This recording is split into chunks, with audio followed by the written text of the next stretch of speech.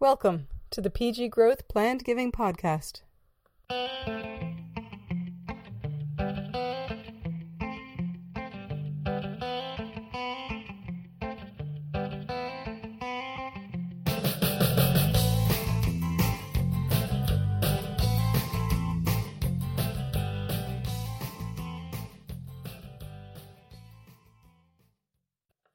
Thank you for joining me on the PG Growth Plan Giving Podcast. I'm Ed Sluga. Tracy Church is a well-known and well-regarded prospect researcher here in Canada. She has helped countless organizations benefit from delving deeply into their prospect pool and learning more about their potential donors and utilizing that knowledge to advance major gift and campaign programs across the country. Her book has quickly become the Bible of prospect research here in Canada. And what I asked Tracy to do in our conversation is take a little bit of time to discuss how to utilize prospect research in the plan giving context. For years, plan giving professionals, both experienced and new to the area, have thought that prospect research wasn't something that could be used in plan giving.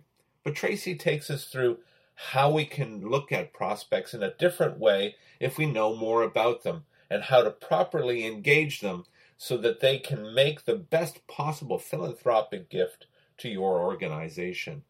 Tracy's insight is invaluable, and utilizing it for your organization will be extremely important and beneficial. So here's Tracy Church talking about prospect research in the plan giving context.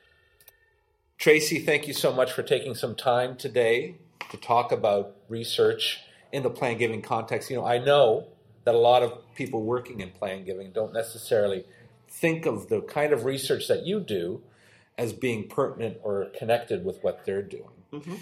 That they probably think it's a little bit more from the campaign point of view or the major gift point of view. But perhaps you can walk us through how research of your kind can be utilized, or research of any kind can be utilized to ensure that a plan giving program is really running on all cylinders and being successful in the way that we know it can be. Yeah. Thanks for having me, Ed. Yeah, no problem. Here. So I've worked in the industry for quite a long time, and one thing I realized that when I was doing research on major gift donors, that they don't necessarily think of themselves as major gift donors.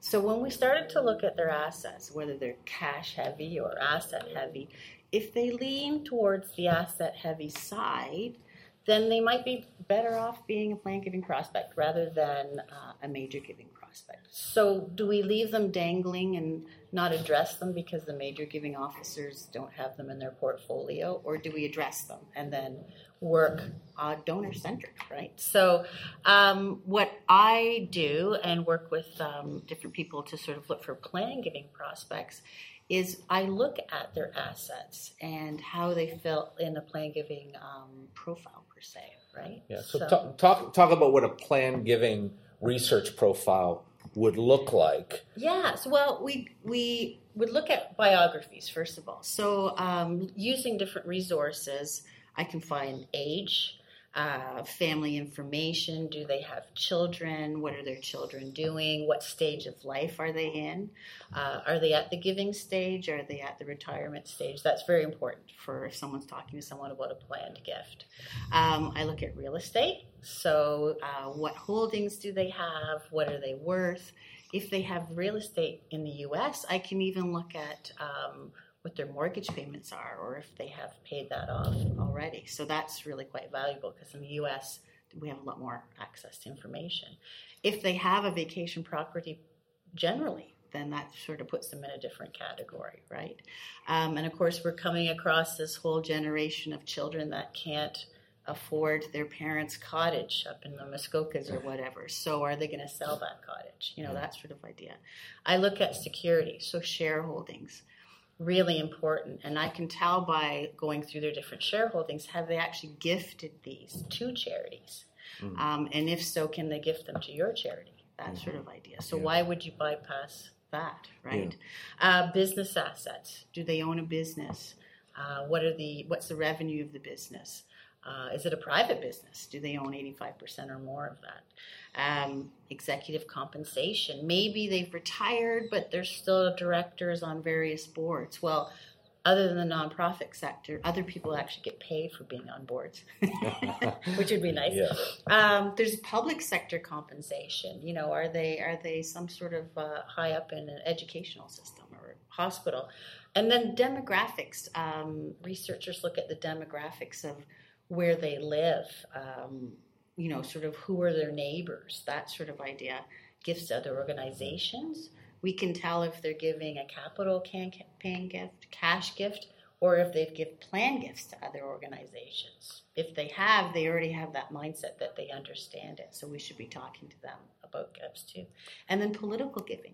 We won't get into it, but there's a great deal of alignment between stage of life and if someone gives at the top of their political giving range. So that's the type of stuff. Yeah, and I think, one of the things I've been saying recently is, with tongue in cheek, is that major gifts are dead and everything's a planned gift now, and that's primarily because of assets. And that's what you're really talking about. You're doing a deep dive into the assets of an individual, and that's really what planned giving is. It's the gift of those assets. Yeah. So when you're thinking about those assets and thinking about it in the context of a collaborative effort around the major gift world with planned giving, this also plays a really tremendous role in understanding what gift target, perhaps on the major gift side, if we can blend the gift with a planned gift as well. Right. To talk about using this to kind of target gift levels.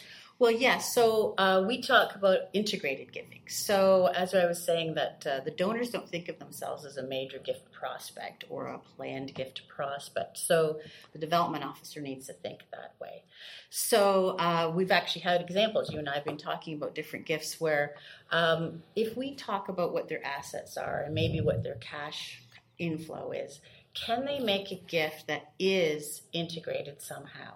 So it can actually have a major gift component, maybe, X number up front. It can have a planned gift component, whether or not it's a bequest or securities giving.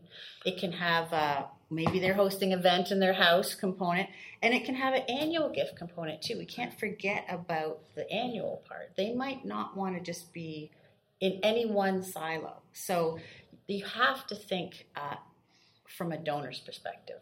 How can we best serve them as far as philanthropy goes and financially, right?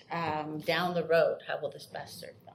Yeah, and it's really great stuff. But let me ask this question as a seasoned veteran researching Be professional. Careful where you're going yes, there. I'm sorry. I was trying to be very delicate there. One of the things we do know is there are a lot of our colleagues out there are struggling to do research, want to do research, but perhaps don't have someone of your ability and expertise in-house. Yeah. So maybe give us some thoughts or some key things to note and to utilize. What can I do as the generalist or the person who might be doing planned giving in a smaller shop to do some of this initial research so that I'm prepared to have these conversations? Yeah, well, there are some free resources out there. So, say someone like myself or someone who works with full-time prospect research in a larger organization, we have subscriptions that we pay, for to do deep dives and research. But there are certain things, there are some free resources out there people can look at. So without getting too technical, I know you kind of go blurry-eyed when I do that. But it's sort of, so you can look at people's real estate through realtor.ca. What's the house going for in their neighborhood? You can look at people's kind of shareholdings in public companies in SETI. So if someone has shareholdings in a public company, it is available online. If you know someone has a family foundation, you can go to the CRA and sort of basically see the assets of that foundation. So there are free resources out there. And, of course, I started the world as a librarian. So if you have a library card, you can get a lot of these resources through the library, too. So it's not just, you need a big pocketbook to even start. But it would be silly, really, to talk to any sort of prospect without doing some sort of background research. And because I think you're going to leave money on the table. And I imagine there's other sorts of, Google searches. Just a straight up Google search would be something which would reveal. It does start things. Or you can put in maybe Google alerts or news alerts so that if you know a prospect has interest in a company or has a company itself, then if you start to track that, and if they're going IPO or if they're starting to retire, if you see they're shedding shares, it usually means they're going to retire. So they need to probably give by the end of that year. And if they're giving in shareholdings, then that's where gift planning comes in, right? Yeah, so, absolutely. Yeah. That's great. Well, thank you so much. This has been really great. Oh, yes. And I know that this is something that any gift planner should be thinking about. So thanks for taking some time today. Thanks, Ed. For more information about the PG Growth Plan Giving podcast, you can go to our website at www.pggrowth.com. You can also find us on iTunes and also Google Play. We're always grateful when you take the time to listen. If you want to send me an email, ask any questions, get some more information, or comment about this podcast, you can reach me at ed@pggrowth.com. Until next time, thanks again for listening.